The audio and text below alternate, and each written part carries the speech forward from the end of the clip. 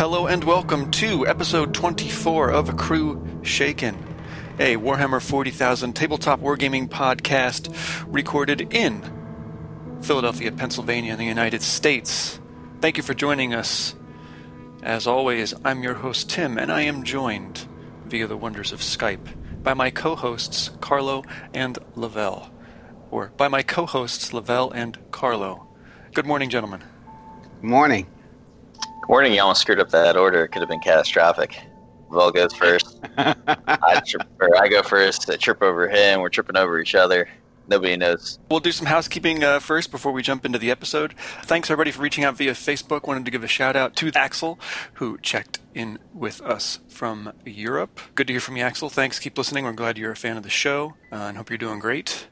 Also, reviews. We've been getting some really nice reviews on all relevant platforms. In the podcasting app that I use on Android called Podcast Addict, we have our subscriber numbers are growing, which is really nice. As we talked about in the last episode, we are going to get another promotion. We're going to get another, is it a contest? Can we call it a contest? I don't think we can call it a contest. Giveaway. Let's call it a giveaway. We're going to get another giveaway going at the end of the summer, kind of a back-to-school celebration. We'll do another box of models. I thought it was going to be a backpack full of school supplies. That's it. Yeah. Your favorite Mead Trapper Keeper with 40K stuff on it.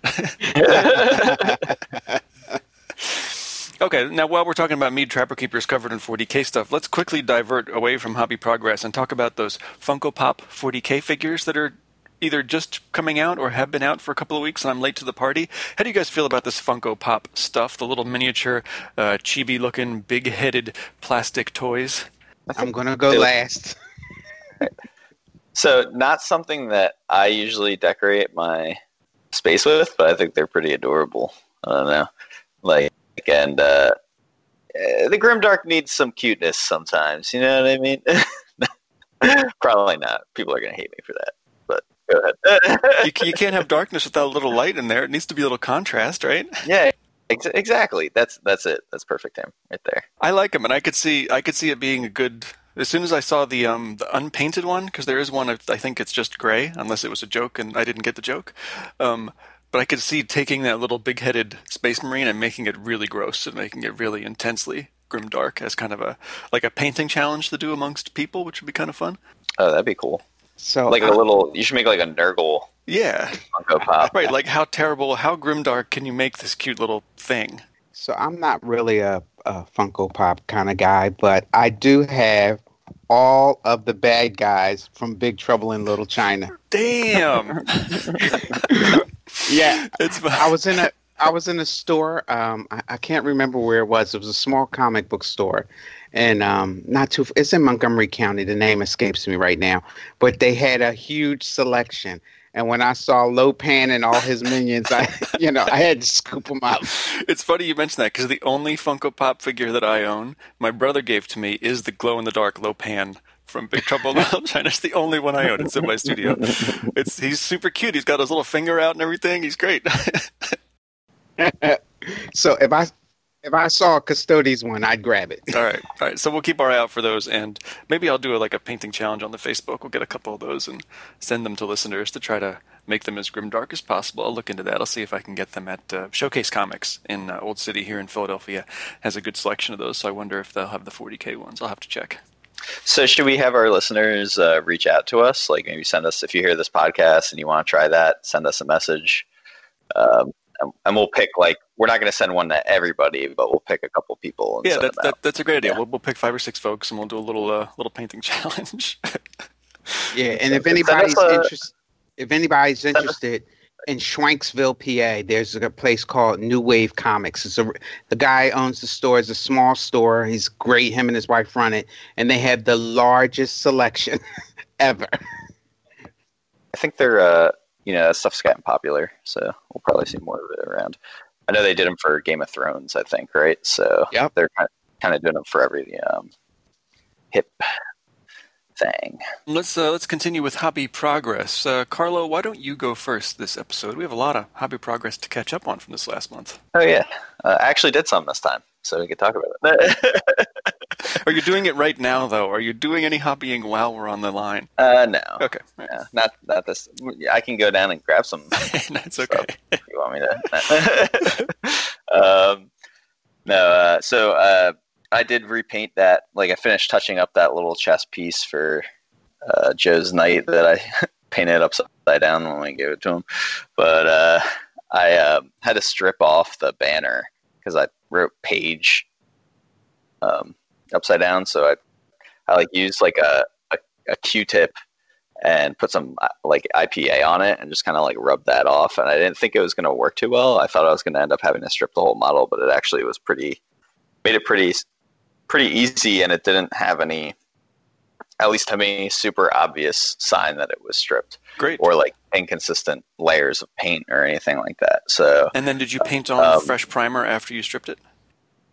So I painted on some like Abaddon black, and then I put on. I very slowly built up to a bright orange using my airbrush paints, but with my brush. So I put like a bunch of very thin layers on, and I think that's kind of maybe what helped it. But it ended up coming out. I made it before it was a little bit darker red, so I wanted to go a little bit brighter to match the page colors. So I made a very bright orange, and I highlighted in I mixed like white with a little bit of orange, and that was like my highlight color. And then used a Micron, a 0.1 or 0.15 or whatever the size is Micron pen to draw the outline instead of using a size 0 brush this time. And it was a little bit neater. Yeah, that was a trick I learned from Fur. So shout out to Fur, and then for freehanding. And then that came out pretty well. I started building a couple of the Tau guys because I wanted to get a kill team going before I went on this bachelor party. We threw a bachelor party for Ian, and it was very game centric. And we played. I didn't get to play any kill team there, but a couple of guys did. And I was trying to build my Tau up before we went, but I didn't really get a chance to put them all together. So I built a couple of the. I think they're called Fire Warriors. I didn't start on the Crisis suits yet. They're pretty cool. I like that you get a couple of drones in that box because drones are so centric to how Tau plays this edition, and we'll talk about that later. But I enjoyed that. And then the last thing I did for Hobby Progress this week was while they were I had to get some plumbers at my house to fix a drain line in my basement. And while they were doing that, I decided to mount my TV above my hobby station so I can watch some videos while I'm hobbying. So I got a full motion bracket, put it in. It took about 15 minutes. Wasn't too bad. Very nice. How about you, Lavelle? What's been up? So I've been doing a couple of things. I've add some additions to my Custodes force. I traded my Tempestus Scions army because I like them a lot, but I don't play them, and I wanted to give them to somebody who was going to play them. And he had a ragtag Custodes force that he was piecing together. So I said, I'll take that off your hands. Picked up 3 Telemons in that trade, which was you saw it first. Yeah, I felt the brunt of that. In addition, I've been adding to my Anathema Psychana army. That's Sisters of Silence. I've been reading a book and learning about them. And I got to tell you, I really think we'll be seeing something big coming from them within the next year. I think it's likely to be a White Dwarf mini codex. There's a lot of things being written about them. And during the Horus Heresy, they played such a critical role. And then they were kind of pushed to the side. And some of the lore and some of the things that's being written about them is explaining that and trying to wrap them back in. With Roboot's return, I think we're going to be seeing something. I really like the way the two armies play together, and I've been really working on that. I have been finishing up my ice board. I've been putting together and gathering the pieces. I have a guy named Dave Eber who loves doing terrain. He built my desert board, and him and I worked. I told him what I was looking for, and I've been building these boards. They're full 6x4 boards. custom terrain, and I've been putting them in the various gaming stores that I play in as a contribution, because I go in and I play all the time. I'm not a great modeler and hobbyer, but I can help support the store. I haven't decided where I'm going to put it. My desert board is at Gamers Heaven, and it gets a lot of play, and people love it. And so I've just finished up my ice board. I'm waiting for my fat mat to come with the ice bottom, and so it's pretty good. I'm liking it. This is June, and June I'm labeling Kill Team, no more excuses. Nice. I have no more excuses, especially with the elite books that include the Custodes, is no more excuses. I'm dedicated. This is the 12th. Before the end of this month, I will have played somewhere between 5 to 10 games of Kill Team. That's from 0 to 10. I'm going to get it. I'm going to get it done.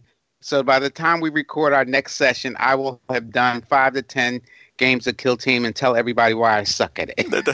That's a good hobby commitment, Lev. I like that. We'll hold you to that one. That's a good one. That's right. That's what I'm going to do. I've had a lot of focus on board games. As everybody knows, I'm a very eclectic gamer, and I've been doing a lot of games, and not 40K related, but 2 really big board games. I mean, they were expensive that I picked up. Is the new Lord of the Rings Journey to Middle-earth. I picked up the Mage Knight Ultimate Edition. And these are games because, sometimes when I'm allegedly working, I like to be playing solo games in the background. They play very well solo. I'm still getting into them, and they're really, really good. We're going to talk a little bit more. We've said it several times about Blackstone Fortress.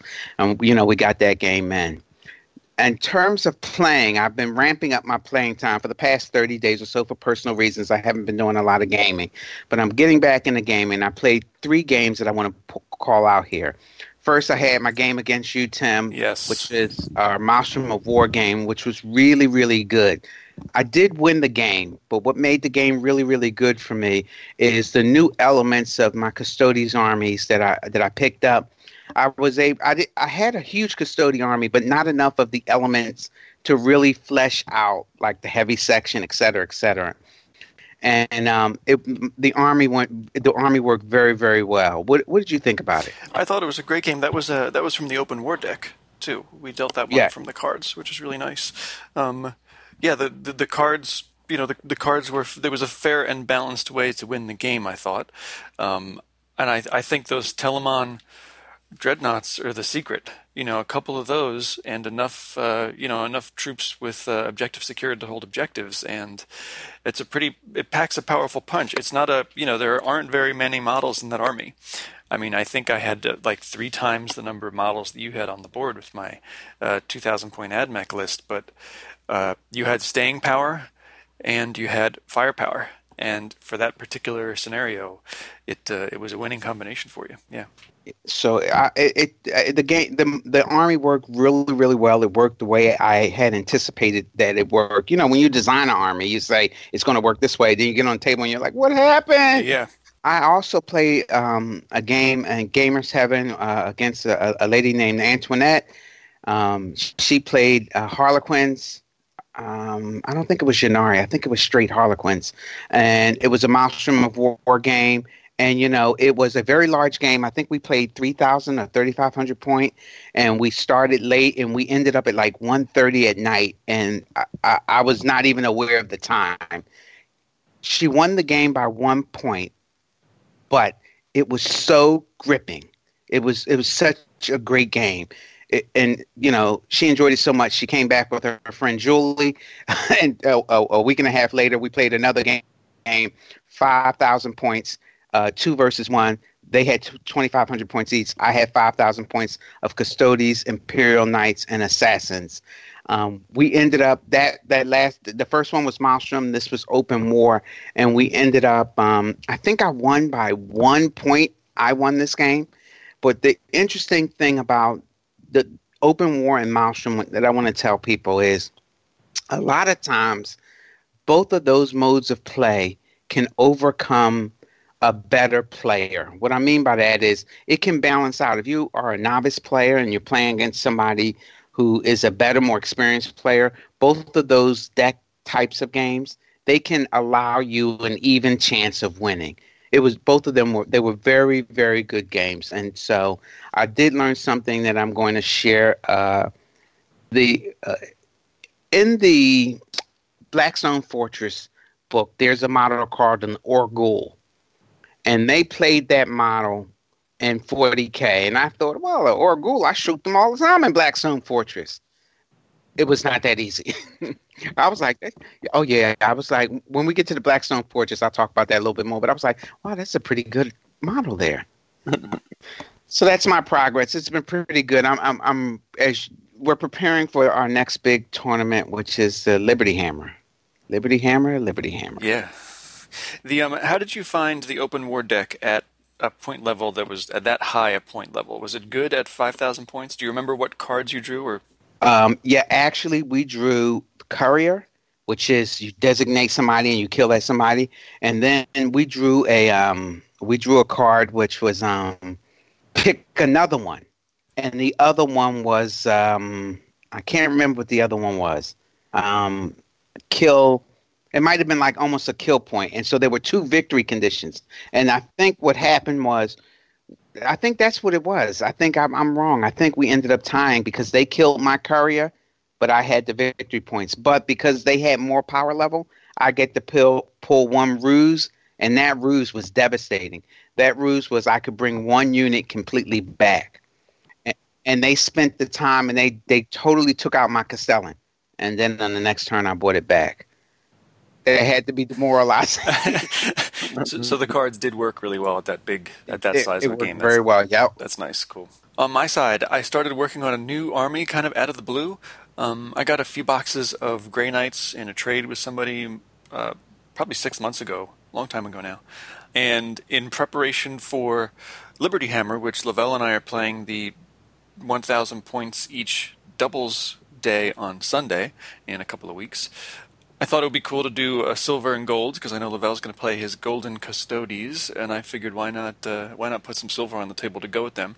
So I quickly picked up 2 Dread Knights from my secret miniature supply store down by the Jersey Shore, and started them over the weekend.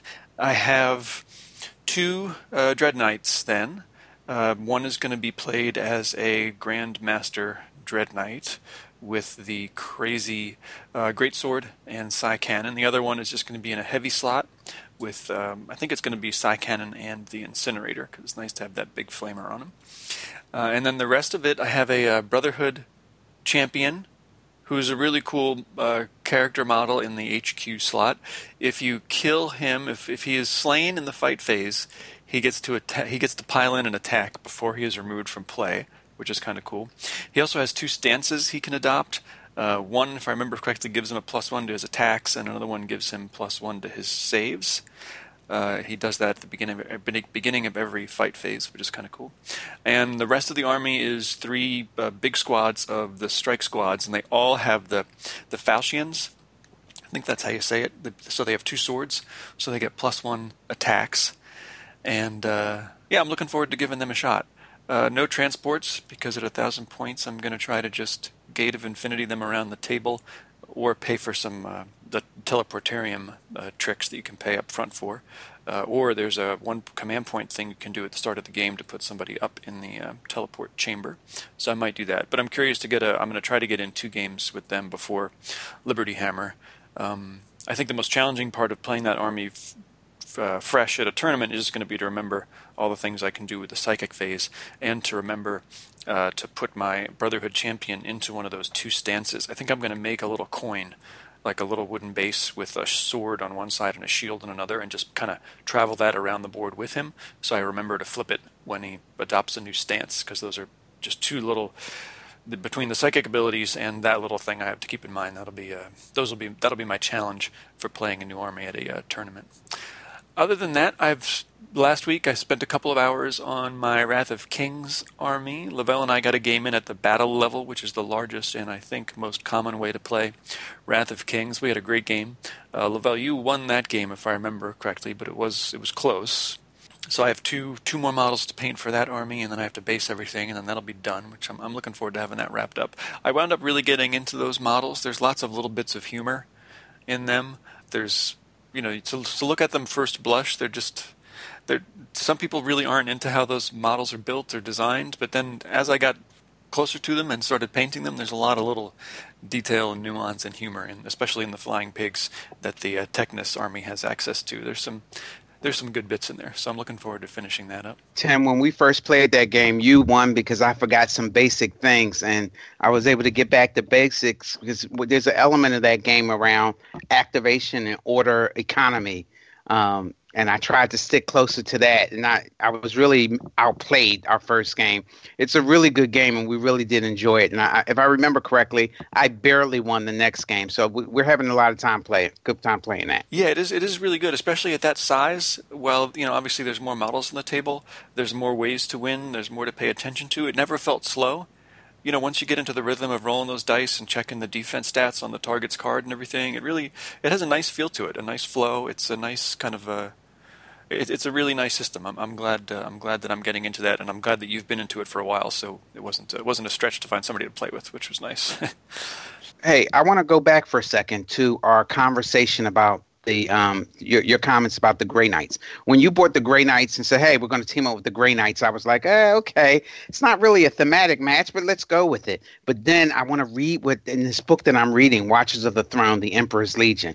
Just 2 paragraphs. Let me read it to you. And it's a Custodes. One of the Custodes, the shield captain, is saying this: "We always knew of their existence. There are records held privately in the depths of our archives, which chronicle their creation. We watched 10,000 years ago as he embarked on his great gambit.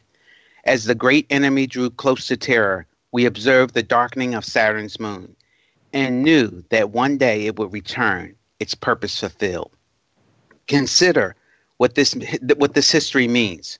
We know that they came after us, the more junior creation, and yet they were as closely associated with him as we were.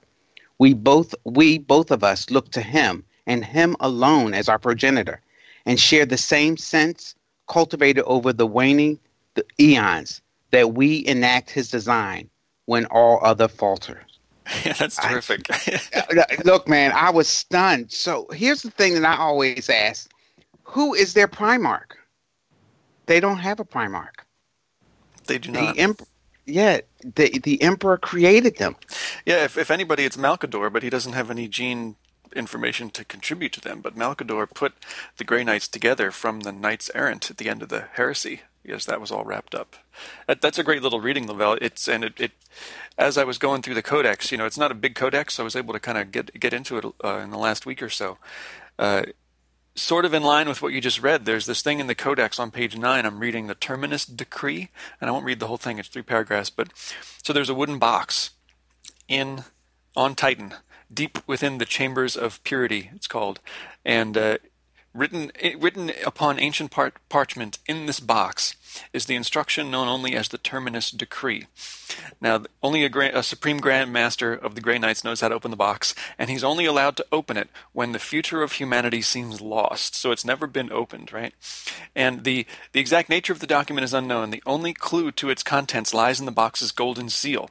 It is whispered that it is the exact match of another seal found only in one place in all the Imperium's many scattered worlds, the Emperor's golden throne. So there's a symbol on this wooden box with a piece of parchment in it that matches a symbol that's on the golden throne. I thought that was pretty cool. And it's probably just a note that says "run." Right, yeah. Go to the Tau. It says for the greater good or something like that. That's terrible news. But yeah, I think visually it'll be cool to have a silver and gold doubles force on the table, and there are a lot of narrative. There's a lot of narrative crossover, I think. I think it'll be fun. And for me, it'll be, as I said, it'll be a nice challenge to have a very psychic-heavy army, because I've never had, I've had 1 or 2 psychers in my Space Marines armies, but never every unit casting psychic abilities, and with command points, 2 psychic abilities in addition to Smite. So I'm looking forward to that. That'll be fun. I had a bunch of games. I had my League game versus Carl from Basement War Gamers. That was an awesome game. He's a very good, very competitive tournament player. He won, I think, by 6 or 7 points. But it was my first time playing Carl. Great guy, great attitude, it was super fun. Had a good game at Red Caps versus Carl. I played 2,000 points. That was AdMech versus Alpha Legion. That was TJ's Alpha Legion army. It was 2,000 points. A lot of models on the table. We just played 6 objectives and end game scoring. So we just kind of played it loose, and fast and loose. Had a really good time. I think TJ won, if I recall correctly. And as Lavelle mentioned, he and I had an open war game of AdMech versus the Custodes at 2,000 points. And again, the open war deck proved to be a nice way to just pick a game. If you're feeling indecisive as to whether you want to do Maelstrom of War, Eternal War missions, just throw a couple of those cards out, and it was a nice way to get a game going quickly. And what was nice, Lavelle, we got through 4 turns in under 2 hours for 2,000 points. I thought that was pretty good. And then we jumped right into. We played pretty quickly, and it was the mission was straightforward enough where we weren't bogged down with much, and we got it done, which was really nice. After I finish up this Grey Knights force real quick, I don't know if I'm going to add very much to it beyond 1,000 points. It might just be a nice 1,000 point force that I just put in the battle foam and play a couple times a year. But I do have Primaris stuff that I have built, and I have begun to paint. A lot of it's almost done. I have a bunch of intercessors. I have some aggressors.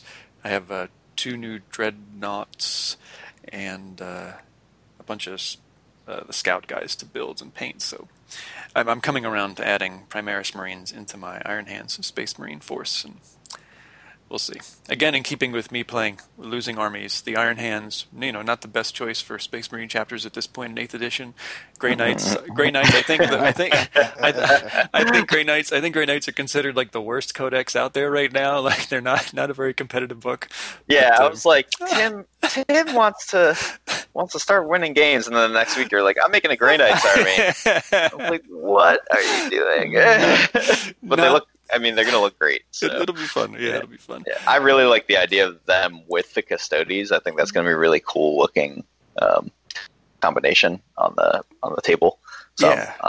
I can't wait to see some pictures of that. Yeah, I hope it works out well. I did. I'm reposing the Dread Knights. I don't know if I mentioned that already earlier, but the baby carrier Dread Knights with the baby Bjorn Terminator on the front. The pose is super static. It's like the stock Contemptor Dreadnought pose where it's just kind of standing there. So yesterday, it was a lot harder than I thought, but I cut. I pre-built kind of the internal structure, the skeleton of each of them, and I cut all the cables off, and I made a bunch of cuts into the joints with the hobby saw and everything, and I did reposition the legs with some great green stuff, which as of this morning has been fully cured, so I'm going to work on them this afternoon. It was not easy to get them into better poses, and the biggest problem I'm having is reposing the Grey Knight, the baby, because there's very little, no articulation in Terminator bodies. So I had to cut the entire Terminator body apart. And typically there's like these 2 little BMX bicycle pedals that the Grey Knight's feet are on to control the thing. But I think I'm going to have to replace those pedals with cables to act as the Grey Knight's connection to the legs of the thing. I think I'll do that this afternoon I'll use some kind of paracord, or maybe I have some bass guitar strings sitting around that I might bend into shape so that his connection is a little bit more fluid with the frame of the thing itself. We'll see how it turns out. We'll take a short break. We'll come back. Section 2, Welcome Scouts. We're talking about Blackstone Fortress. Stay with us.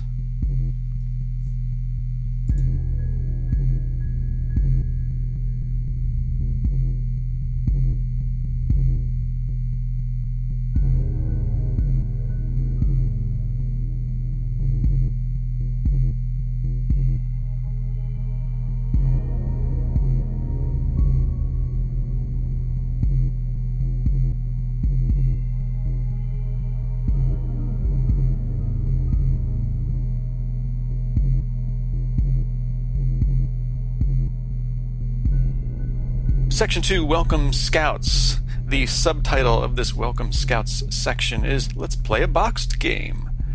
Lavelle's really into board games. I'm into board games as much as I have time to be. Lavelle, we didn't talk about this in Section 1, but Mage Knight is a terrific board game. I didn't know that you had that, but it is a terrific board game. Yeah, I for my birthday I got the Ultimate Box, which had everything in it, and I had watched it on a couple of YouTube playthroughs, and when I got it, I started organizing it. I'm a militant card sleever, so I'm waiting for more sleeves to arrive before I actually. It plays really well solo too. I've only ever played that game in a one person by myself, and it's a good game. The whole night and the whole light and dark cycles, the day and night cycle thing that happens, and it's a it's intense. There's a lot to manage with that game. Even playing solo takes up the entire dining room table, but it's a good time though. Good, good. Yeah. Cool. So today we're talking about Blackstone Fortress, a boxed game by Games Workshop. We were at the Games Workshop preview event. I guess it was at Nova last year. Was it when they announced Blackstone Fortress, or am I getting that wrong? Might have been Adepticon last year. I think it was 2 years ago. It was Nova. It was definitely Nova last year because that's when the guy from Turn Signals on a Land Raider was there, the artist for that. They had announced Orcs, Right. in the Right. That's right. in the conference room there. Sure. And we had gone down together, right? That's right. Yes, they were talking about October because Nova was in September. That's right. Cool. Right, and then they released the Blackstone Fortress. I remember everybody shouting for that because I think who had said it that they wish they had like a Warhammer Quest version of 40K that day, and then we went down there and they're like, exactly that's what I was going to mention. Yeah, because I'm definitely late to the party on Warhammer Quest and Silver Tower, and there's another one, Hammerhall something or other for AOS. Those kind of boxed games that are in that world. But the notion of the old Warhammer Quest, which was kind of this sprawling dungeon crawler board game that they had a lot of expansions for and people developed characters for that they carried through the game, it looked like a really great mix of role-playing, miniature playing, and board gaming, which is right up my alley, like a light RPG, light miniature, heavy board game kind of mixture. So I think we were talking that day, Carlo. Like, wouldn't it be cool if there was something in the 40K setting that was that kind of a system that could kind of change and grow, and you could move single characters through and grow with the characters and level them up, etc. And then, bam, Blackstone Fortress was dropped on our lap. It was released several months after Nova last year, so I guess it came out early in 2019, if I remember correctly. Maybe the end of. No, I think it was the fall. It was late fall, 2018 when it came out.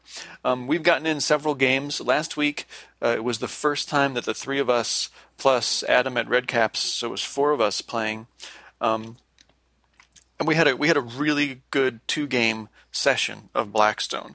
I think what we did was exactly how the game should look and feel on the table. Lavelle brought his miniatures. They were all well painted. They looked great. We put out a Star Wars neoprene playmat so that our tiles for our combat arrangements of the board looked really good over the starry night of a kind of a galaxy Star Wars X-wing kind of background. It did I didn't notice it until we were well into our second game. But we did take up, I think, like 12 feet by 4 feet of table space. Oh yeah. If you take into account like our bags and a soft drink here and there, and Carlo, you'd brought a bag of chips and whatnot. It is a sprawling game. Not only is the Blackstone Fortress itself pretty big, but playing the game based in that Blackstone Fortress gets pretty big too. As we were playing, I was thinking, wow, even with both leaves in my dining room table, I don't think we could have played this at my house. I think we could have conserved space a little bit better for sure. But you know what it was when we started? We were the only ones there. That's right. Yeah. It started to feel claustrophobic when the usual Thursday night 40K crowd showed up, and we were taking up basically a table and a half of 40K space. So yeah, we could have consolidated a bit. But having that kind of room and having 4 people gathered around that large of a table. At one point, Lavelle, let's dive into this now. At one point, you said this game is great because everybody's doing something every step of the way, which I really like. I really like that part of Blackstone Fortress. Like, we all kind of picked things to do, whether it was reading the enemy stats or rolling the bad news dice for the enemy, or there was always something for everyone to be doing, regardless of what phase of play we were in, which made it really good. And the last couple of turns flew by, because by that point we knew what we needed to roll, we knew what the bad guys needed to roll, and it was really fast and furious, which made it a hell of a lot of fun. Well, the other thing that the more people you play with, the better it is. Yeah, I did find that, and people were picking. See, when between adventures, you can switch which character you play, and so when Adam switched out the guy with the flamethrower, we were like, well, "Why'd you do that? Yeah, We yeah, need him now." yeah, yeah, yeah. The whole respawning of the enemies thing is pretty amazing. That dice, when you roll it as to whether or not the reinforcement dice, when you roll that, that's pretty intense. I mean, that could really sway things in a bad direction if you get 1, 2, 3 on that dice. Yeah, definitely. Like, and then it's almost like always the whole unit comes back, right? No more than their starting force, but Yeah, I think because we had picked cards, we had picked the small model cards. Chances are, when you roll poorly on that reinforcement dice, a bunch of small models are going to come back, which makes for Yeah. interesting scenarios. Yeah. Let me tell you some things that I after that last some points I want to put out. First, and I learned this: label your rule books, especially if you're going to have multiple people playing with rule books. Just label your rule books, just something so that you know in case you're playing with multiple copies of it. I'm big on this next one. Organize your box, sleeve your cards, and create quick reference sheet. I don't know where I got that quick reference sheet that I have in my bag. I have it in the sheet protector. Not my bag, my box.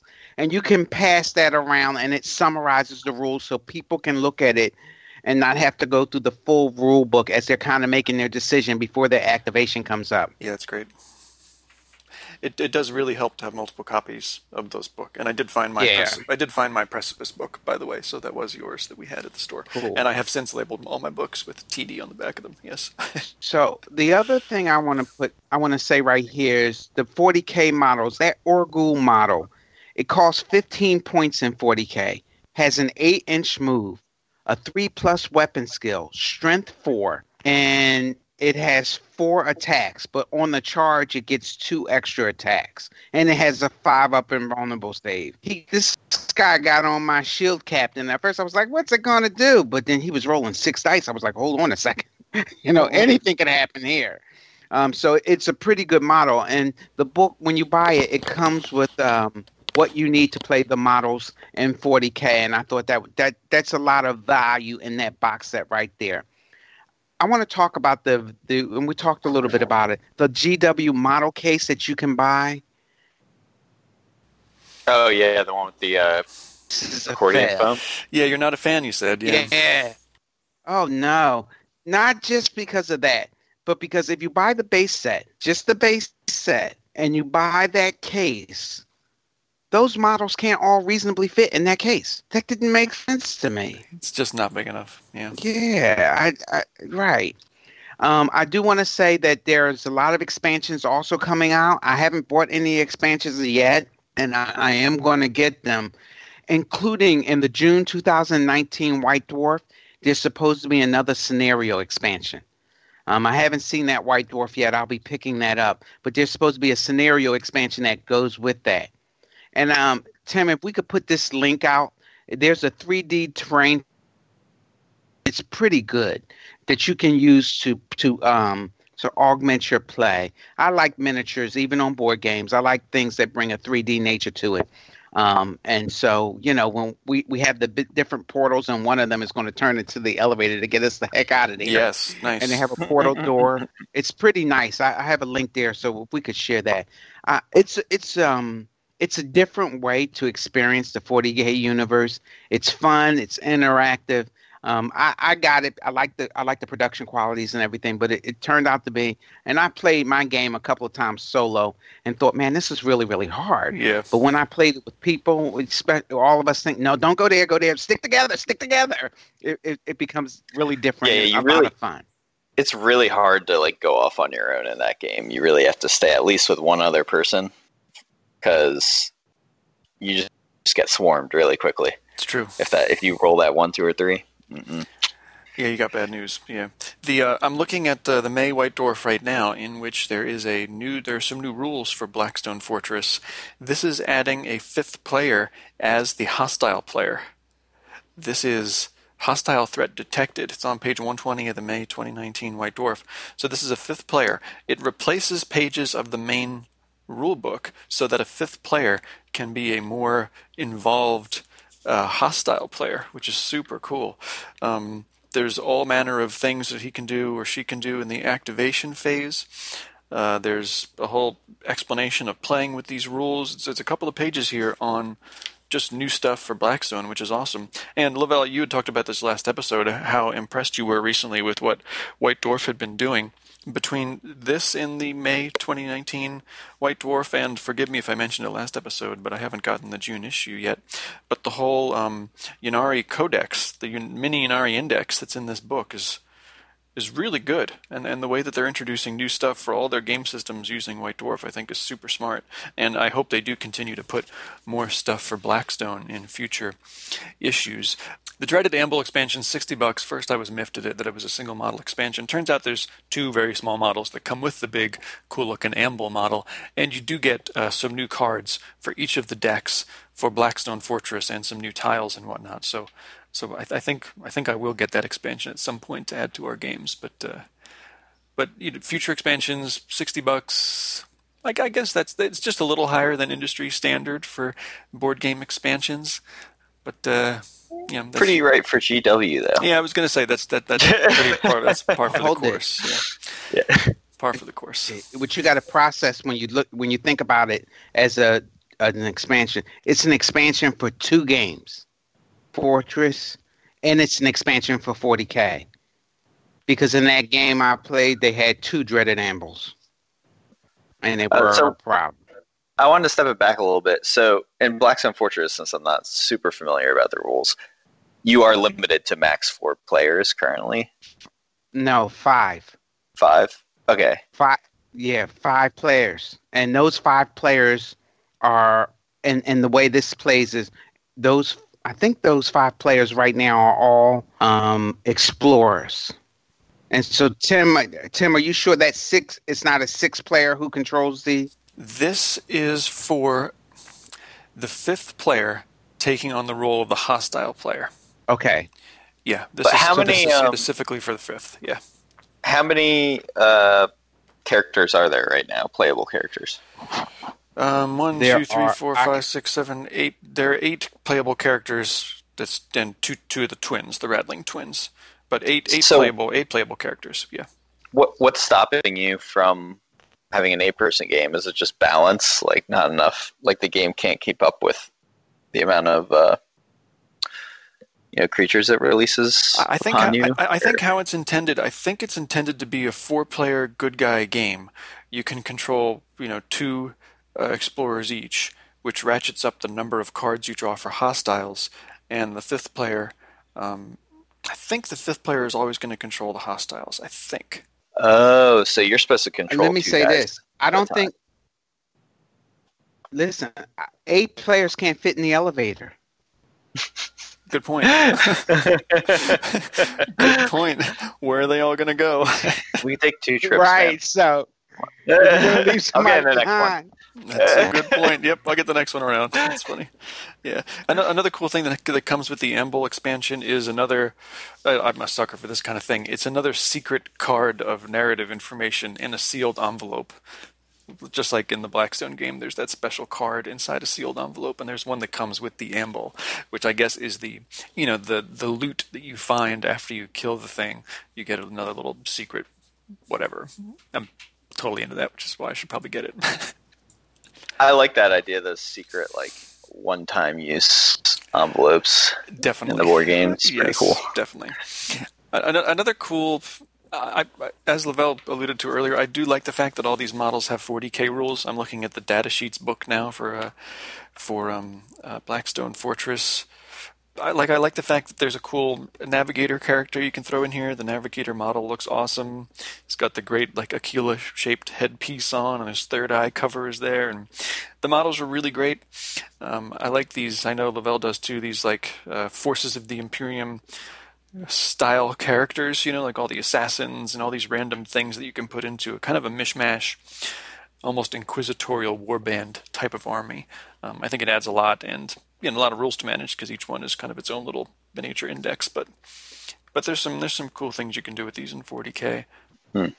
Yeah, I'm I've always kind of wanted to build an army that's like just characters and like single model units like that, sort of. Just get a bunch of assassins and throw some inquisitors in there, and then keep going. Almost like a kill team army versus a regular 40k army. Yeah, exactly. Oh, it'd do horribly. It'd definitely be like the worst army ever, but we'll see. I don't know. Some of those models can really put out a lot of firepower though. Yeah, but sure. Dealing with hordes would be not great. Yeah. What else were your takeaways from playing those two games, Carlo? So I really enjoyed that you could just sit back and play one model, because 40k you really get a chance to do anything like that, right? Kill team, you still have about 8 guys you have to manage, so it was nice kind of sitting back, focus. It was less kind of stressful than 40k is, which I really like. You were playing with your friends instead of against them, which is always, I think, 40k is fun, but I think it's more fun to be playing a cooperative game than against each other sometimes, just because the natural, competitiveness that arises in 40k. With the game was really easy to pick up, and that's partly because you guys were sitting there reading the rules for me, basically, like explaining the game to me. You guys had played it before, but I thought it was, it's not overly complicated. It's not like if you gave me a 40k army and I'd never played before, even with you there sitting explaining the rules, it would take me all day to learn, right? Where like this, you could just like jump in, play right away. It's really great. I played Esper Locarno that day, and I was like, oh, this guy, he doesn't look like he's very powerful. He's gonna got the headdress on. He's probably like some noble jerk, but he was actually like a pretty sick astropath, right? That's what he is, right? An astropath. Navigator. So, yeah. Navigator. So he could put up a defensive barrier, which I really like. So I was kind of following you guys around and protecting you the whole time. And then his ranged attack was pretty powerful, doing when I got inspired, he was doing like 2 of the d8s in damage at range, which is pretty powerful. So so I don't know if we explained how the game works to people, but if you kill somebody, when you deal damage to a creature, it's either 1 or 2 little damage symbols, right? And if it's 1, it's just 1 damage, and if it's 2, it's like 3, right? Correct. Yeah, because double symbols is considered a critical hit. Yes. Right. So crits really make the game move. You know what I mean? Because you start wiping guys out, and then you start getting a chance to earn your inspiration, which really makes you a very powerful force on the board. So I think once we started all turning over our cards to the inspiration side is when we started really moving through that map very quickly. And then I thought it was really interesting how you take damage. I'm not in love with it because the more damage you take, the more difficult it gets, right? So if you start getting swarmed and you take a damage early on, the game can really go downhill very quickly, right? Especially if you take a grievous wound, because you can't heal that. So you're only throwing 3 dice at that point or whatever, and each damage you take, you throw less dice, so it becomes increasingly more difficult to come back from that, which I'm not a fan of. But I thought it was very interesting how they did that. So I'm kind of torn in that regard. It does make the threat level feel like it gets more intense as the game progresses, because it does get so difficult to do things after you get injured. It's very much like the vehicle damage table in 40k, right, where it becomes harder to move and harder to hit things as your vehicle takes more damage. It's very much like that in Blackstone Fortress, where your options of what you can do with the dice that you're rolling at the beginning of each turn really goes downhill if you get wounded, especially with the grievous wound, which can't be healed until you get back to Precipice at the end of this particular combat round that you're in. So you can get, things can turn really quickly and become very difficult to pull stuff off, which is why, Lavelle, to your earlier point, the game is very difficult, because if you take a grievous wound early, you're going to have a hard time getting back on top. And it does speak to how intense it would be to, this is the narrative side of the game, which I really like. It does really convey the feeling of this small party walking in this massive, cavernous dark space, potentially surrounded by bad guys at every turn. You're not sure what's around the next corner. You're not sure what's going to be reinforced with the next reinforcement roll. So it does give the, while your characters can feel very powerful to a point, it does make it fairly intense. With the right group, which we were lucky to have that day when we were playing, it had a very good thematic flavor to the game. It's tight. That's true. It really does force you to play cautiously. Yes. I have to say that is a good point. It does make you do that, which is really nice. To our listeners that haven't played the game, a grievous wound is unable to be healed. So that is something that stays on your character until I think the mission's over and you get back to Precipice, right? Right. So you can heal it at Precipice, yes. Yeah. Does it auto heal at Precipice, or do you have to take a specific action to heal it? No, you have to roll to heal that wound. Lavelle, correct me if I'm wrong, but you do have to roll when you get back to Precipice, and absolutely. I think I didn't. One of us did not. Automatic. Yeah, one of us did not heal a grievous wound when we were back to Precipice. I think one of us still has a limited number of dice next time we play. I think it's me. Now that I'm thinking about it. There was one point where you had 3 wounds on you, and I was like, "Oh, Tim's gonna." I can't do anything. Like, no. I can't do anything. I was like swinging my Crozius with no luck. Well, you ran up in true priest fashion and was like, "Die, Beastman!" And That's you were right. like, we were all back in the elevator still. Like, where are you going, Tim? I was feeling the Emperor's zeal. The Emperor's zeal was upon me. I was all about it. I was striding into battle with nothing but faith to protect me, and it did not. Speak, priest. It did not. Yes. Lavelle, I just saw the link, Lavelle, for the tabletopterrain.shop, which has the 3D printed tokens and whatnot for Blackstone. I think that looks awesome. I think that's totally worth getting. Yes.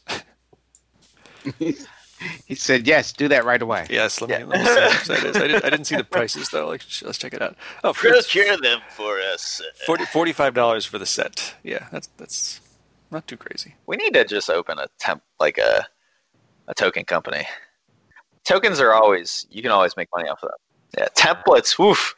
After 7th to 8th Switch, I was hurting for those template companies. I felt real bad for them. It's true. But it's true. Yeah, tokens. Mm-hmm. You can always make money off of them. It's cool. Whatchamacallit, I really like the initiative. How you just shuffle the cards and just bam, bam, bam, bam, bam. And then you can gambit to go up if you want. That's awesome. Mm-hmm. So in the game, you can sacrifice one of your D6s. So every turn you get 4. You roll them to see what you get. So you get usually you have specific abilities that can only be cast on a 4, 5, or 6 or whatever. So when you roll your D6s, you get a 1, a 6, a 4, a 3. You can pick one of those dice, roll it. And I think you have to get a what, Tim? A 4 or higher? Correct. Yes, correct. Okay. So if you get a 4 or higher, 50% chance you can jump in initiative order. Or no. You roll a crit die. That's what it is. So right. you just get spend, a crit. Right. You spend an action dice, mm-hmm. and then you roll a die that is specific to your dexterity dice type listed on your character's card. That's it. Right. And then if you get a hit, you switch places with the closest enemy in the initiative order. Yes. If you get a crit, you can jump to wherever you want. Right. So it's really nice because you can jump to the front of the line and throw an enemy mob at the back end, or you can just switch with the closest one if you want. And then I know a lot of times we wanted them to come to us, right? So especially when Adam's character was laying down that firewall, we would choose to maybe this time we're not going to gambit. Maybe we're just going to let them come to us, walk into the fire. So especially when they don't have line of sight, they want to walk towards you and charge. Yeah, at some point we really needed everyone to gambit because that initiative track was bad, bad, bad, bad, bad, good, good, good, good, good, and one of us was really injured and we were kind of spread out, so it really came in. We needed everybody to gambit successfully, and it worked. Yeah. Oh yeah. And I think the ship gives you the ability to just auto gambit, right? Or something. That's right. I was just going to mention that how I was just going to mention how I really liked the interactivity between the ships and the players during the game. I have the ship cards here at my desk. For instance, the one that I had used, I was playing the Pius or Thaddeus the Purifier. So at one point during the game, at the start of the gambit step of the initiative phase, the leader can use Clarion's infrared loud hailers. They do so in that gambit step. Each explorer can perform a gambit without having to spend an activation dice. So you can try to gambit without paying for it, which is really nice. That's because my ship is the Clarion, which I can call to for support while we are in the Blackstone Fortress. And all players have something special that their support ship allows them to do.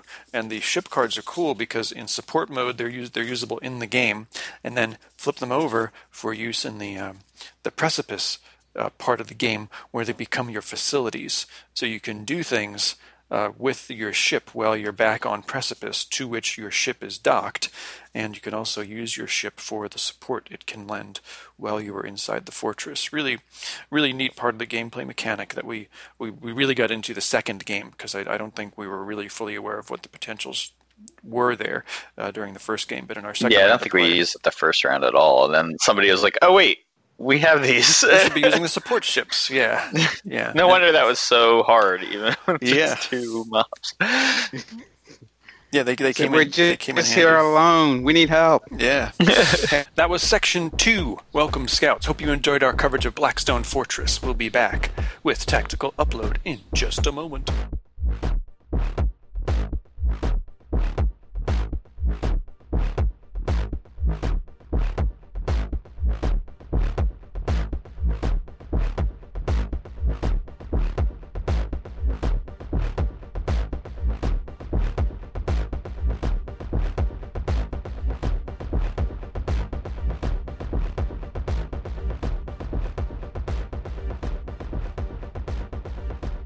Welcome back, Section 3, Tactical Upload. Lavelle had to jump off the line for a work call quick, so Carlo and I will handle this one.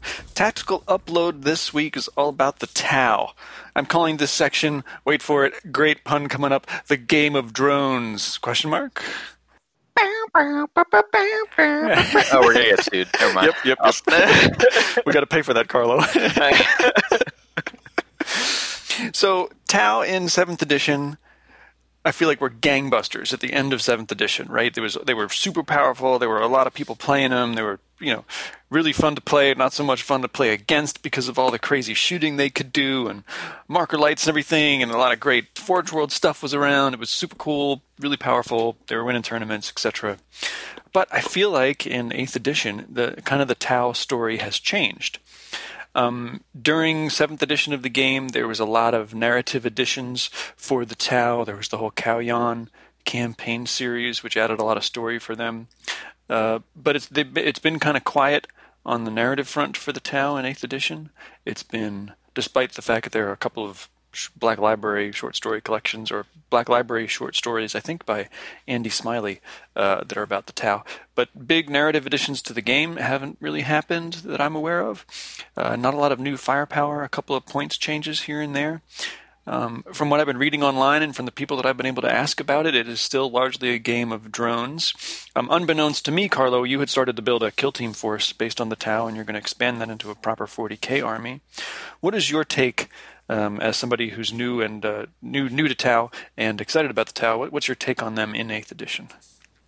So I'll get started by saying, I've always wanted Tau. If I could go back and start over, I still would have built a Space Wolf force, but I feel like Tau would have been where I started, right? So I just like the whole look of it. I'm a big Gundam fan, so I love the anime robot kind of theme. I know a lot of people don't in 40k because it's grimdark, but I kind of enjoy that theme. And I'll say that Tower, they are in a really weird spot right now because they're one of those armies that if you face it casually can seem really good and really overpowered. But if you see it in a tournament setting, a lot of the guys that are really, a lot of the experts at the game can easily dismantle a Tau force. They really know how to do it, right? So, and they build their lists around kind of taken out horde armies and chaff and stuff. And Tau, their strength right now is battle suits with drone cover, right? So they can allocate wounds.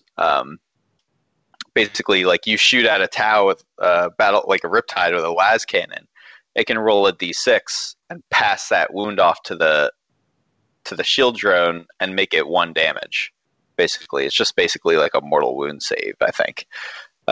So that can be really frustrating to play against as a casual player, because if you don't know how to deal with that, by shooting the drones first, and maybe you didn't bring enough bolters or whatever, it can be really frustrating to try and shoot all those drones off the table before you take care of the Riptides and the broadsides, etc. But as a competitive players will, they know how to surgically remove those threats from the battlefield. So I think it's one of those armies that's in a weird spot because it still has, like you said, people still feel disdain for them because they were so good at the end of 7th.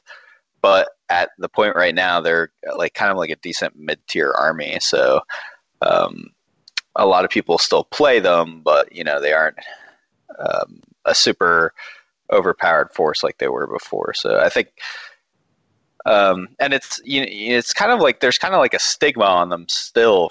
So like a lot of people are hesitant to get into playing that army because people are so they were rubbed the wrong way about them in 7th, right? So that might be one of the reasons why you don't see a lot of like narrative stuff coming out for them. I'm not sure how that attitude affected Tau sales. You know what I mean? I'm sure it didn't that much, but that could be one of the reasons. Yeah, it certainly would be a factor. Yeah, right. And they do seem really well suited to Kill Team, the Tau. And I wonder if it's not selling really well for in the Kill Team world. Yeah, I mean they're a shooty army, right? So I haven't played them in Kill Team yet, so I can't actually attest to that. But I haven't even seen them on the board at all for Kill Team. Now, I've only played about 20 Kill Team games total, but I haven't ever played against Tau.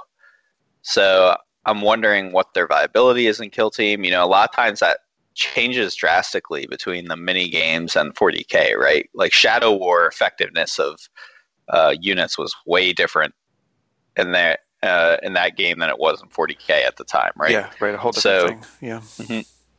So it's really hard to take a comparison based off of that, but I think it'd be interesting to use them. Now, I think one of the things that makes Tau hard to play and hard to play against, I think, is they're such a static army.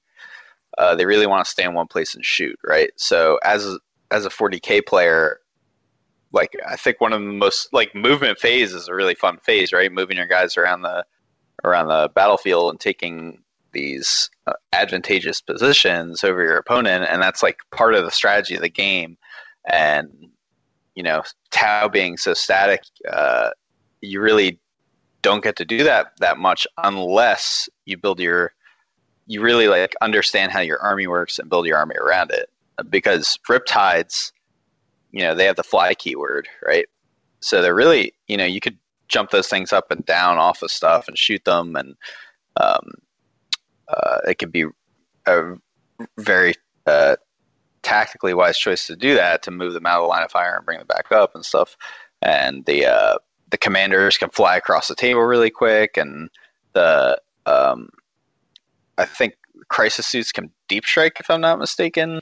I'll have to double check that, but you can play them in a mobile fashion, and I've seen people do that. Like Carl, in our area, is really good at playing them as a mobile force. So I think if like that's like kind of the one thing they have to fix about them is make them a little bit better at moving around. I think you'll see more people playing them again, more attention on them. Did some of that happen with the points rebalancing and making like their Kroot friends a little bit more attractive to take? Because I know some of their ancillary forces, like the Kroot, are a little bit more mobile or a little bit more close combat oriented. Still low toughness, but still not as static and not as just kind of encampment shooting style play.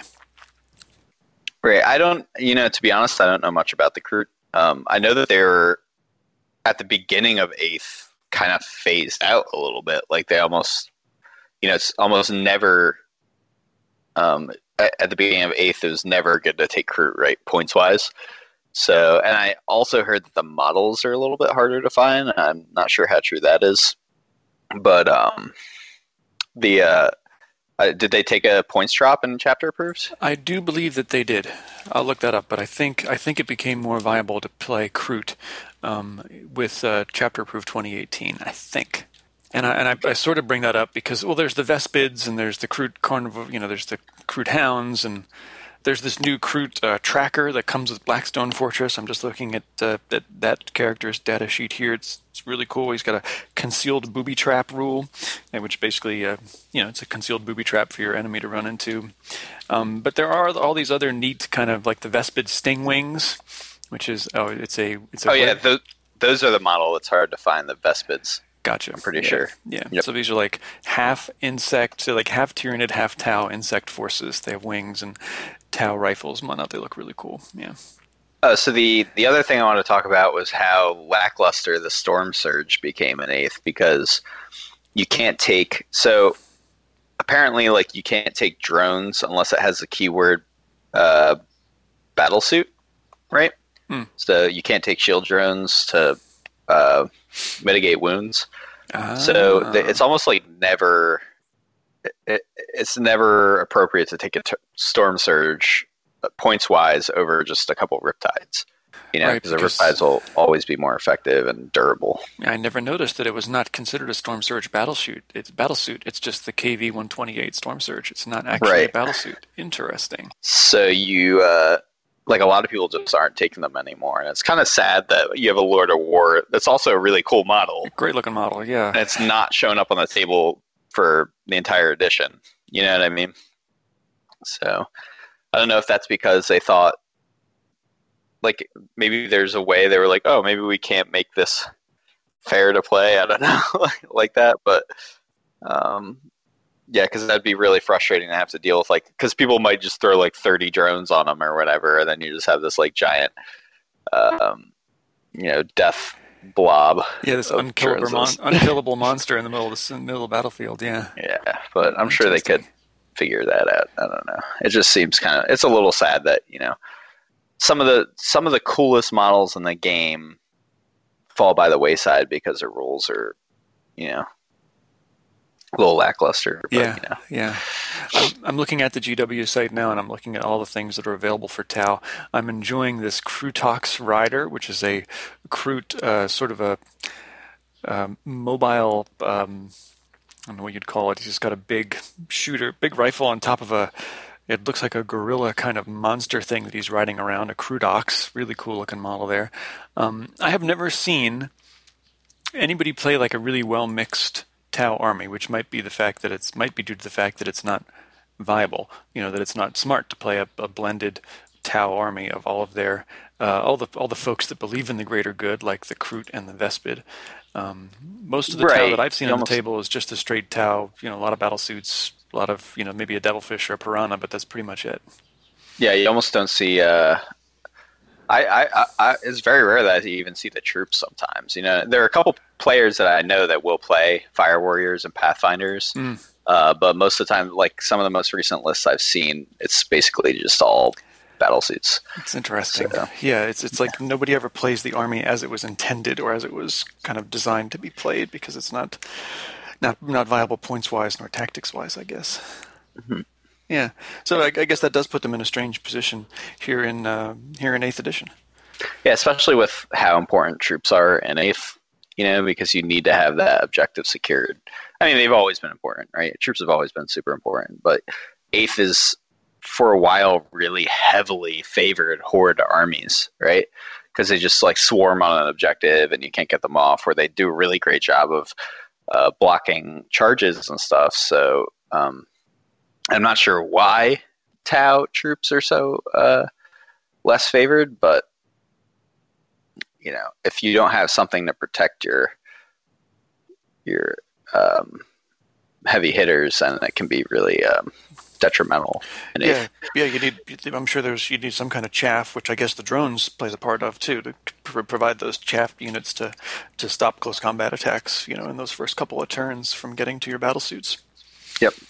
Yeah, and they're just more efficient at it than the Fire Warriors and the Pathfinders. So right, that's probably why. lower pointed and more versatile because you can assign them to take wounds and you can give them +1 to all kinds of things. And yeah. Mm-hmm. The marker lights, I know, were working really very strangely.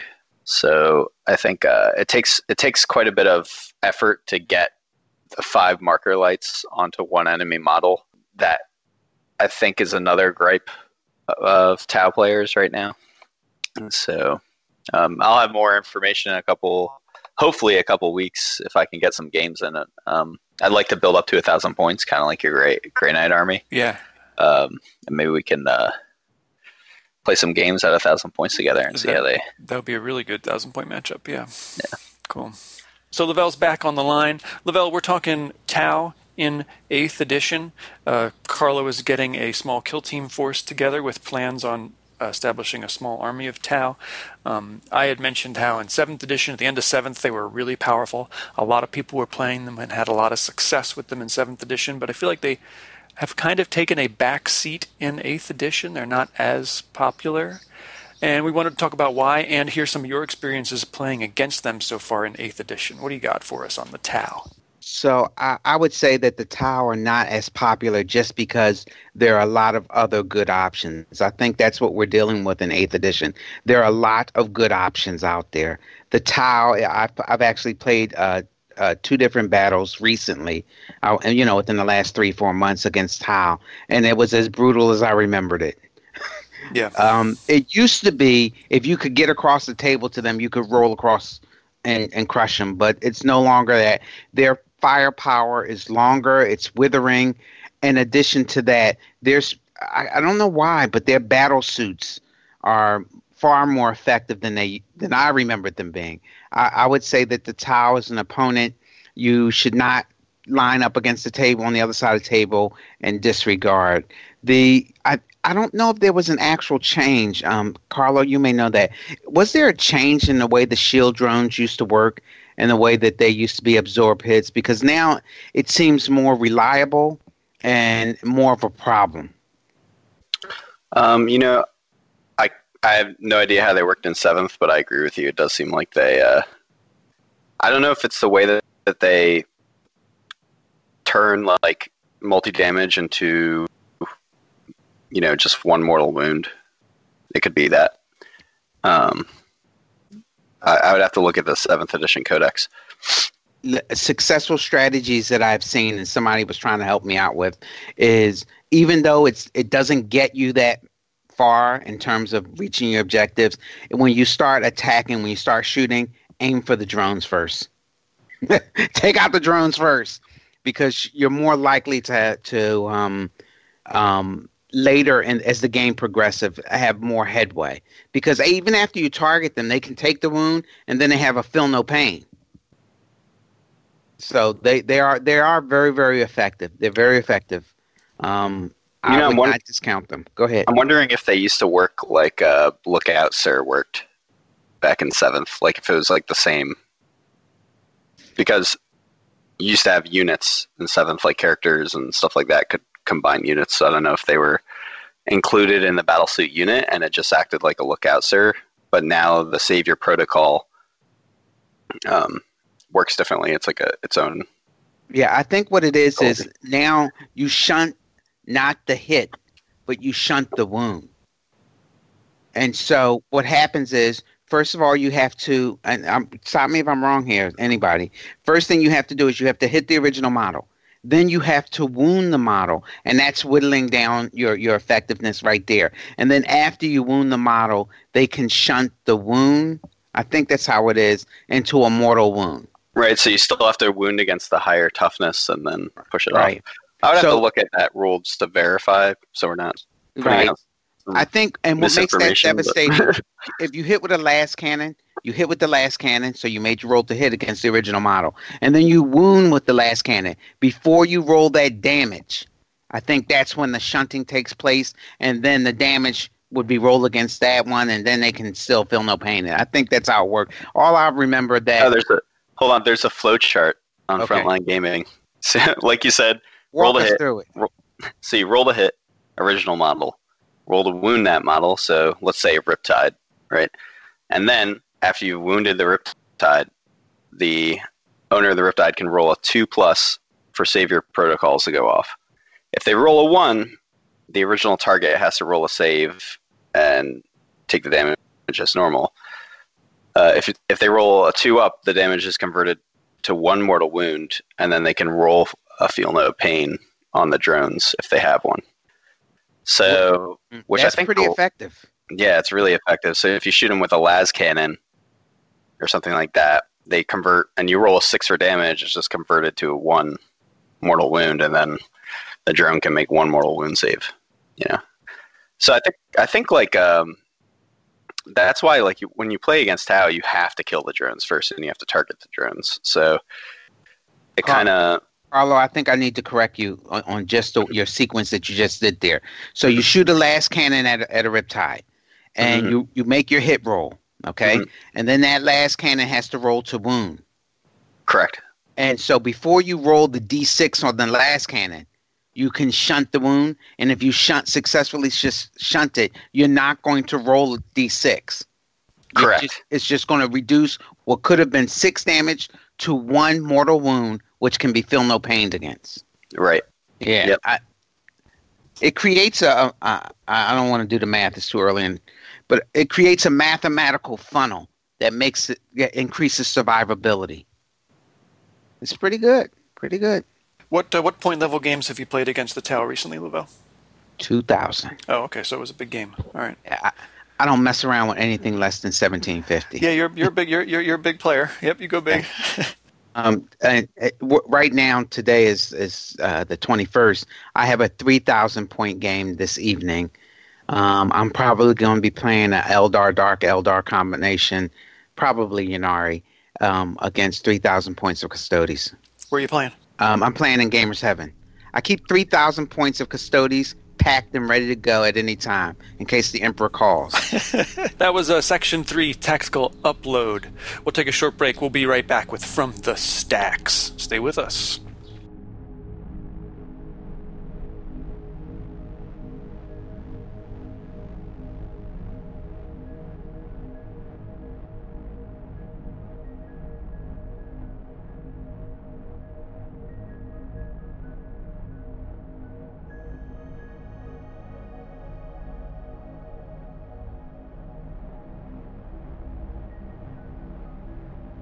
Section 4, From the Stacks. We're talking about books in this section.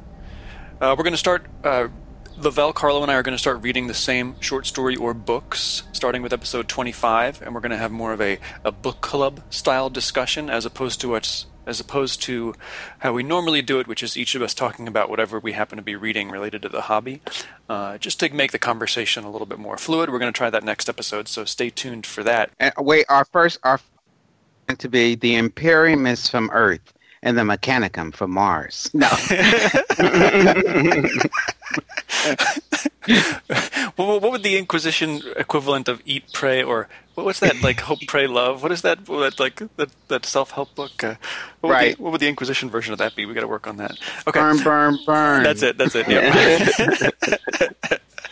So I'm excited for this episode because I'm stoked to be talking about The Night Lord's Omnibus. This is by Aaron Dembski-Bowden. My friend TJ suggested I read this. It's a massive book. I'm almost done with it. I have it in front of me here. It's 932 pages, 937 pages. It's huge. It is 3 novels plus some short stories mixed up. The novels are Soul Hunter, Blood Reaver, and Void Stalker. I didn't know much about the Night Lords. I knew where they were from. I knew their Primarch, of course, from the 30K novels, but didn't know much about them in the 40K setting, like what they've been up to since the Heresy. This omnibus is amazing. It is a total page-turner. Really, really interesting. I've been sawing through it. It's 900 some odd pages, but I've been like looking forward. I love reading at night, and I love like, having dinner and like hanging out and doing stuff in the evening and then like getting excited to like read before bed. This is that kind of book where you're like, yeah, the day's going to be awesome because I get to end it checking out what happens to Talos and the rest of the Night Lords as they're cruising across the galaxy causing trouble for the Imperium. It covers a lot of ground in terms of this deals with Abaddon is in here in the first book. It really showcases how even though Abaddon is, heir apparent to Horus, he's not really a central leader of the traitor Space Marines, right? He has the largest army, but he's not a great leader of the anti-Imperium forces. Each of these traitor chapters, traitor legions, are really divided warbands. In the Night Lords Omnibus, they talk about Sevatar, how he took control after the Primarch had died of the Night Lords, and then after Sevatar died, the Night Lords really split, really fractured into these very small warbands. And while Abaddon has been able to gather a bunch of those warbands under his umbrella, he by no means has all of them. And these books really showcase also how traitor legions spend as much time fighting each other than they do the Imperium or Xenos or whatever. They don't get along at all, which is kind of interesting to read. Their motivations might be similar, but they are by no means allies in all cases. I also like it when Black Library and things set in the 40K setting focus on humans, focus on the people who are on these ships and the circumstances that got them there, and what makes when you're kidnapped by traitor Space Marines and you have a function, it's a moral quandary. You either fulfill that function on the ship or they kill you. What is that like? And these books go into a couple of humans that are very close to this Night Lords leader named Talos, who they call the Prophet. He has this ability to see the future, where he goes into this kind of comatose, trance-like state, and he can see events that haven't happened yet. But he has this group of human, servants. He has an artificer doing his armor stuff. He has a navigator that he's friendly with, etc. But the relationship between the traitor Space Marines, and the humans that have to serve them is really central to these three books, and I love that part of it. Can't recommend it enough. I'm not a Night Lords player, not a Chaos Space Marine player, but the way that this book is set up and the way that Aaron Dembski-Bowden puts these stories together into these three novels is just awesome, and I'm looking forward to getting to the end. There's a really great section where it talks about how, of course, time flows differently in the warp, and for some of these traitor Space Marine legions, the Horus Heresy happened like 2 years ago. For others, the Horus Heresy happened tens of thousands of years ago. I thought that was really interesting. There's a leader of the Night Lords in here that's possessed by a demon. We've read stories about that before, but this one was really interesting about the struggle between the human, what's left of the human inside the body, and the demon that is inhabiting that body, that has possessed that body. And that struggle was really, really cool to read, and he sets it up in a really interesting way. It's just a pleasure to read, a real page-turner. Can't recommend it enough. That's the Night Lords Omnibus by Aaron Dembski-Bowden. That's almost 1,000 pages of fun right there. So, guys, what have you been reading? I'm going to go first. First of all, the first thing I want to let everybody know, I do a lot of driving, a lot of traveling for work, so I use Audibles a lot. I don't know when it happened. It couldn't have been more than a month ago, but now Black Library books are available on Audible, which is absolutely incredible. So if you have an Audible or Amazon account or Audible, check it out. Look for your favorite book there. I just finished Watchers of the Throne, The Emperor's Legion. So after the Master of Mankind, now I can't get enough book on the Custodes. This book occurs just as the big Khorne invasion of the Imperial homeworld occurs, and it takes place all in there. It's really, really good. It tells the story of a high-level ranking officer, not officer, but administrator in the Administratum, one shield captain, and one of the Sisters of Silence, and it wraps in the return of Roboute. It is really, really good. I would highly recommend it.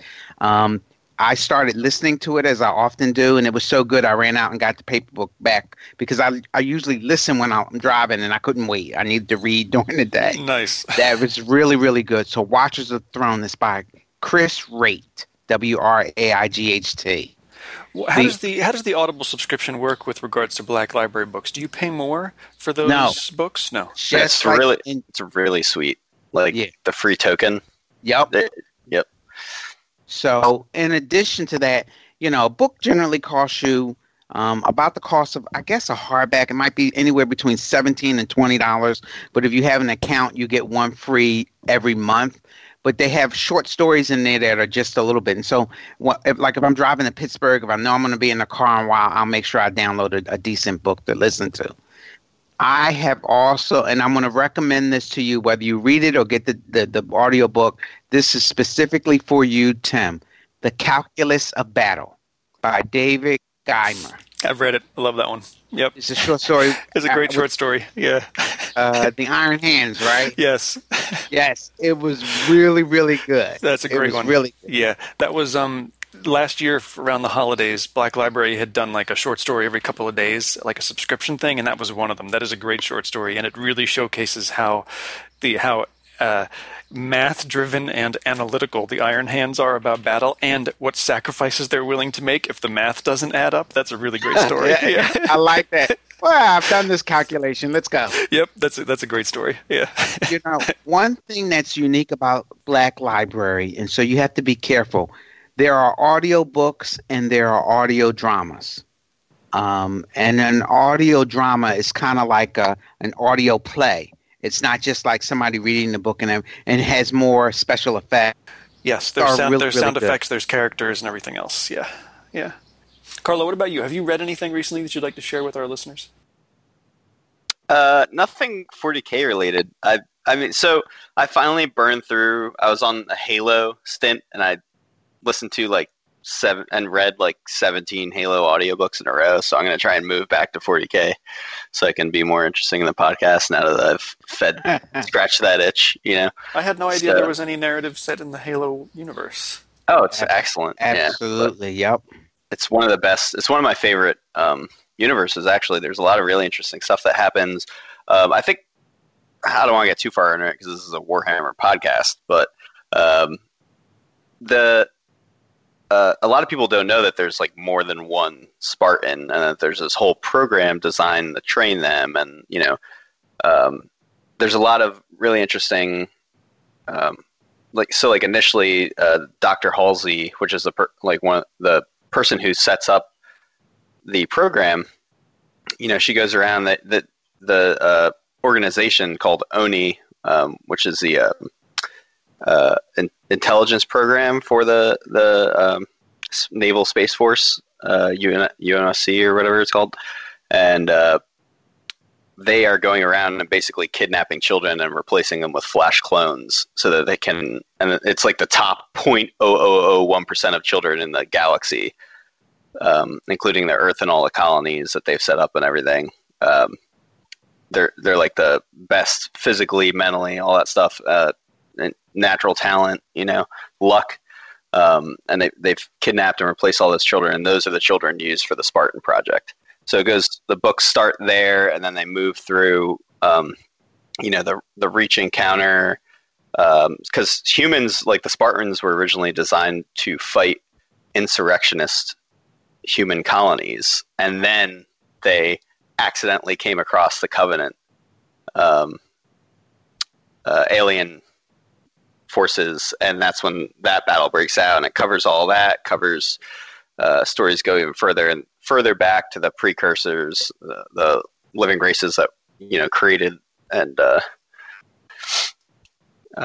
forerunners that maintained the mantle, which is like this ethical domain over the universe, right? So like this ethical dominance. So they also have something called the domain, which is like a organism of all stored knowledge in the universe, and they are able to interact with it, the Forerunners. So it's really interesting. It's like a living database that they integrate with. So there's a lot of really interesting stuff, and I'm probably not doing a great service of explaining it, but it's a really great series to get into. But I finally kind of finished up where I want to be in it, and I think I'm going to come back and check out some Black Library novels on Audible this week because I don't get a chance to read that much of my schedule, but I do have time. I have a long commute, so I can listen to audiobooks in the car. Which I want to get back to. The really great thing about Audible is not only do you get that free token every month, but I think it's Lavelle, they do like a special, and it's always going. I feel like I've never not seen it, where you could buy 3 tokens for $30. That's so correct. Any book, right? So like a token gets you a book. It doesn't matter what the cost of the book is. And each token being $10. Some of the Black Library novels are like $20 to $40 on Audible. So you can really save some money if you're burning through books. So next episode we will let's pick a Black Library audiobook to listen to as a group, and we'll chat about that through the Audible app. We'll listen to it through Audible. We'll do that for next month's episode, and we'll read something. We'll read a short story and chat about that next episode too. We'll do our book club from the stacks in episode 25. So do look forward to that, listeners. We'll take how about we also announce, make some suggestions for us for the following episode.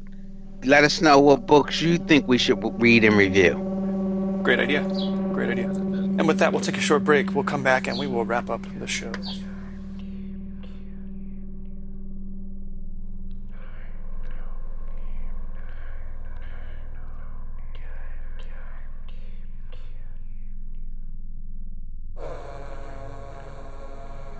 And we're back. We're going to wrap up the show with The Chosen, where we pick our favorite thing related to the hobby, and we share it with you, our audience. I'll start. I treated myself to something that was sitting in my Amazon cart for like over a year. I kept trying to buy it at a brick and mortar store, but everywhere I went, nobody had one. And what I'm talking about is the Citadel Mold Line Remover. I think it was $17, and just as I found with the Citadel, the cutters, the nippers, it's actually a very nicely made piece of hobby equipment. It's nice because instead of like an X-Acto blade for removing mold lines and cleaning up models, which is of course an X-Acto blade is a perfectly flat line, the mold line remover has this gradual curve to it, and it's made of such a hard, dense metal that it's not very sharp to the touch, but it really does a nice job of not flattening out a rounded surface while you're removing, a bit of sprue that's left behind or a mold line. It's $17 well spent. Really liked it. It's a $17 X-Acto blade that doesn't cut, essentially, but it feels good in the hand. It's got a nice weight to it. It looks nice in my little tray next to the Citadel clippers, which I also really enjoy using. They are super sharp and do have a really nice, fine, flat surface to snip next to a model when removing it from the sprue. So the Citadel Mold Line Remover gets a big thumbs up from me. Also, I wanted to give a shout out. We talk about a lot of games here, despite the fact that this is a 40K podcast. I just received my book from the most recent Kickstarter pledge related to Relic Blade, which is a game by Metal King Studios. A guy named Sean Sutter makes this game. It's awesome. It's super small model count. It's model agnostic, so you don't have to use his pewter models, his metal models that he ships out. You can use any models with it. He just released an update book. It's like a campaign system related to the game and a bunch of new models. Received it in the mail. A lovely package. New decks of cards came with it. He's really interesting because he posts his workshop is basically his big 2-car garage, and he shows the whole process of how he gets the models in and bags them up and ships them out. I'm bringing it up in this podcast because he went so far as to draw an illustration inside the front cover of the hardback campaign book for every person that bought it through the Kickstarter. And not only a little illustration, and I don't know if this was accidental, I'm going to say it wasn't because he probably has a database. It's an illustration of the army that I play in the game, which is like these war pig kind of things, these like crazy boars with axes. How cool is that? It was a little thanks, Tim. Really cool. With an illustration of one of my boar warriors, my war pigs in there. I thought it was just awesome. So a shout out to Metal King Studios. This game, Relic Blade, super easy to play, super fun to pick up. Really great. Do check it out if you haven't played. We have to. Speaking of Relic Blade, we have to post some of Matt Lechtenberg's pictures because I just looked at some. Oh my god, he sent me some pictures of stuff that he had painted recently. It was ridiculous. There's this one dude with 2 axes, and he had this green. I don't know what it was. Like kind of like a jade color stone on his back, right? And I don't know what you would call that, but it was this grizzled guy, 2 axes, that jade stone, and he it just the way that he painted that, it made it look like a real gemstone. Which, you know, a lot of times there are tricks you can do to make things look like gemstones, especially on the smaller GW models. It's easier to do, but this was like a whole, you know, like a third of the model he had painted, and it was amazing. Yeah, his work is great. He and I are going to do a campaign based on this new book that we both had just gotten from the Kickstarter, so I'm pretty stoked about that one. Yeah. What else do you guys have for The Chosen? Feel free. Lavelle, why don't you go? Yeah, I want to talk about, I've never really, I've been playing 40K for years, but I've never really been into White Dwarf. I picked up a magazine here and there. I have this, I got a subscription because I didn't want to miss a particular book. And after I got that book, and it was the one with the assassins, I intended to cancel, and I never did. And it has been amazing. The White Dwarf book is not just good to read, good models. It has more depth, and it changes the way you play multiple games. In this edition, and this is the edition that just came out, what is this? The June edition. There is a bunch of stuff for all of their games, some new armies. There's a mini codex, if you will, a mini army book for the Daemons of Slaanesh, and all of that's good. But here is the thing. There is a new scenario in the book for the Blackstone Fortress. So if you have Blackstone Fortress, this relates to the Dreaded Anvil, that expansion, and so it's got a new scenario in here. But the thing that really, really knocked me off my seat, because I play a lot of 40K, there is a new Maelstrom of War game in here called Schemes of War. And I read through it. It's only, 2 pages. But these 2 pages can increase your enjoyment of the game. What you do is you construct a deck of 18 tactical cards. And you draw 5 cards, and you can play 3 of them. It's just, and they've got some specific stratagems where you can reprioritize, you can change your objectives, you can look at your deck and read, that's 2 command points. You can tactical foresight, you can look at your cards and reorder them. Or you can, this is another one, you have a discard pile because you only have 18 objectives. You can for 1 command point, determine push. You can take the cards that you discarded and reshuffle back into your deck.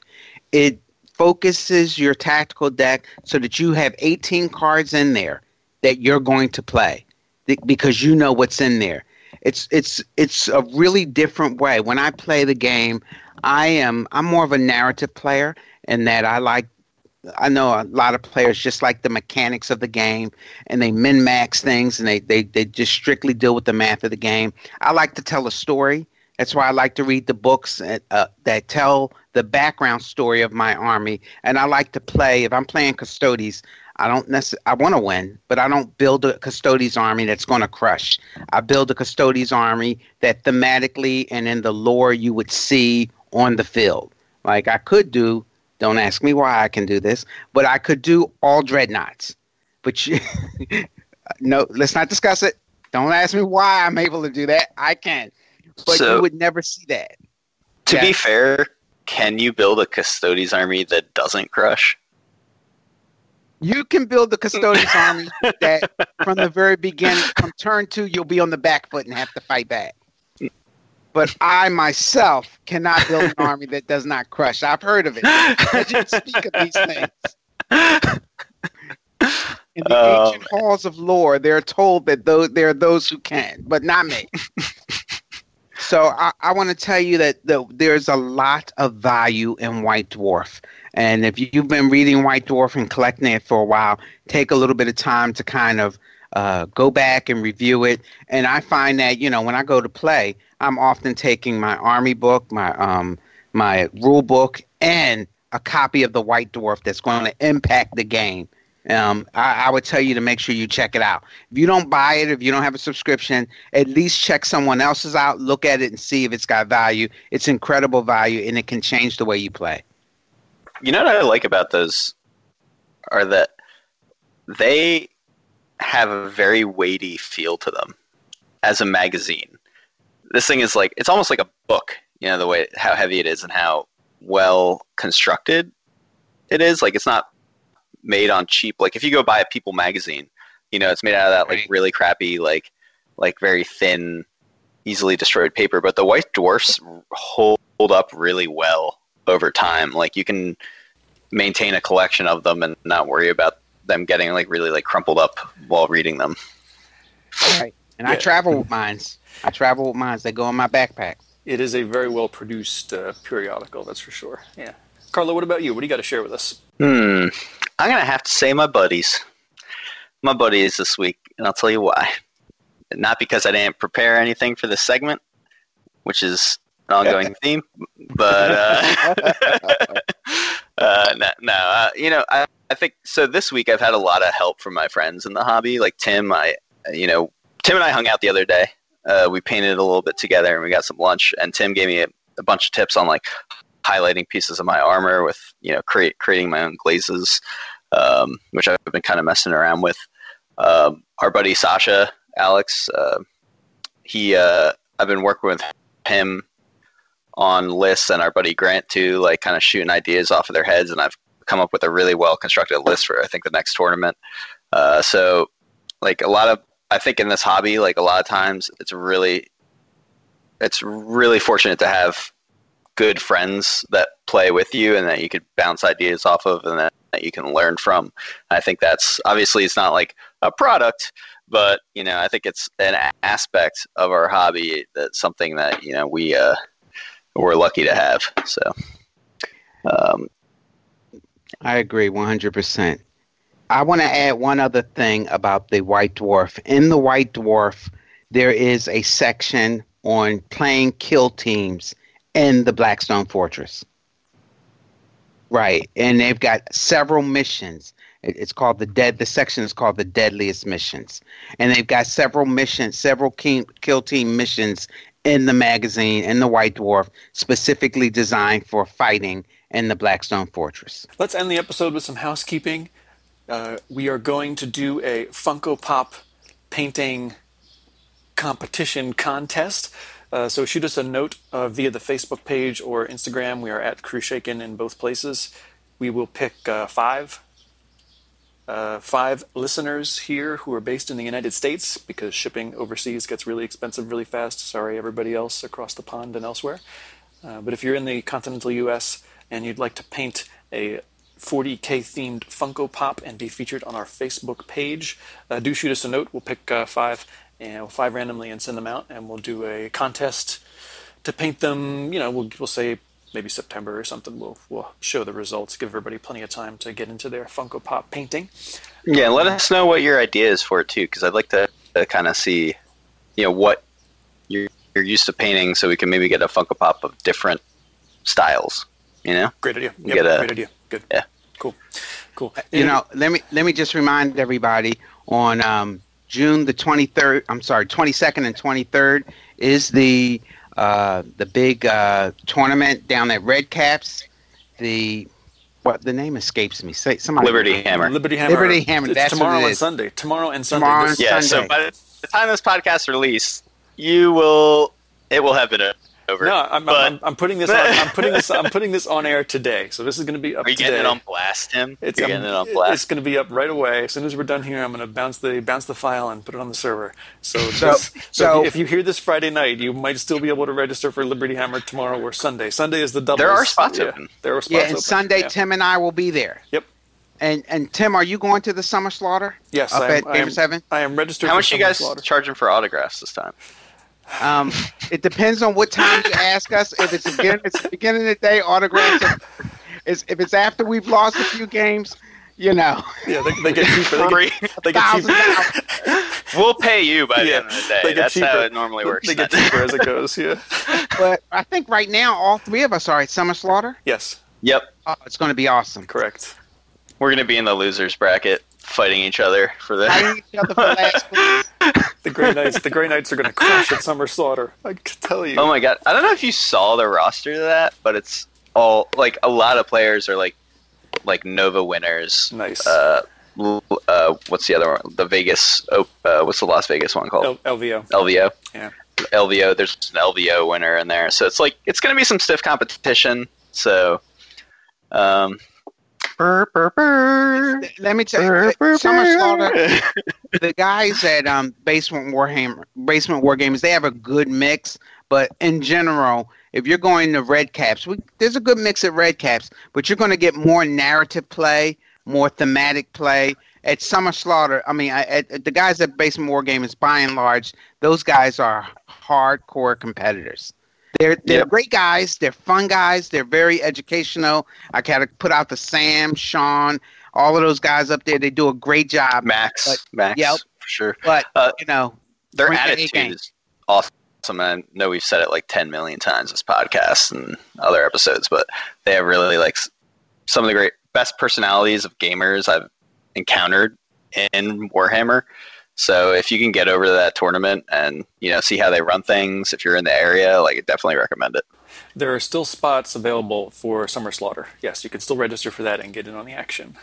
Also, do leave us a review on Facebook or on iTunes or on any of the platforms that you listen to this podcast through. We appreciate hearing from you. We appreciate your feedback, and we take it seriously. We make changes to the show on a regular basis based on what we hear from our listeners. So do reach out to us, send us a note, or leave us a review. We do appreciate it. We're working on getting some really comprehensive, robust battle reports out to you guys. We want to keep interest in the podcast week to week. I know we try to hit the month-to-month deadline of getting a podcast out, but in the meantime, we're going to try and get a bat rep out to you guys every week. So we're working in the process of, maybe getting a camera, trying to iron out the details of how we want to present these. But in the next couple months, you should see those being published. So keep an eye out on our Facebook and our Instagram, and we'll let you know when they come out. With that, thank you for listening to episode 24 of Crew Shaken. For Crew Shaken, I have been Tim. I'm Lavelle. And I'm Carlo. Thanks for listening. We'll see you next time.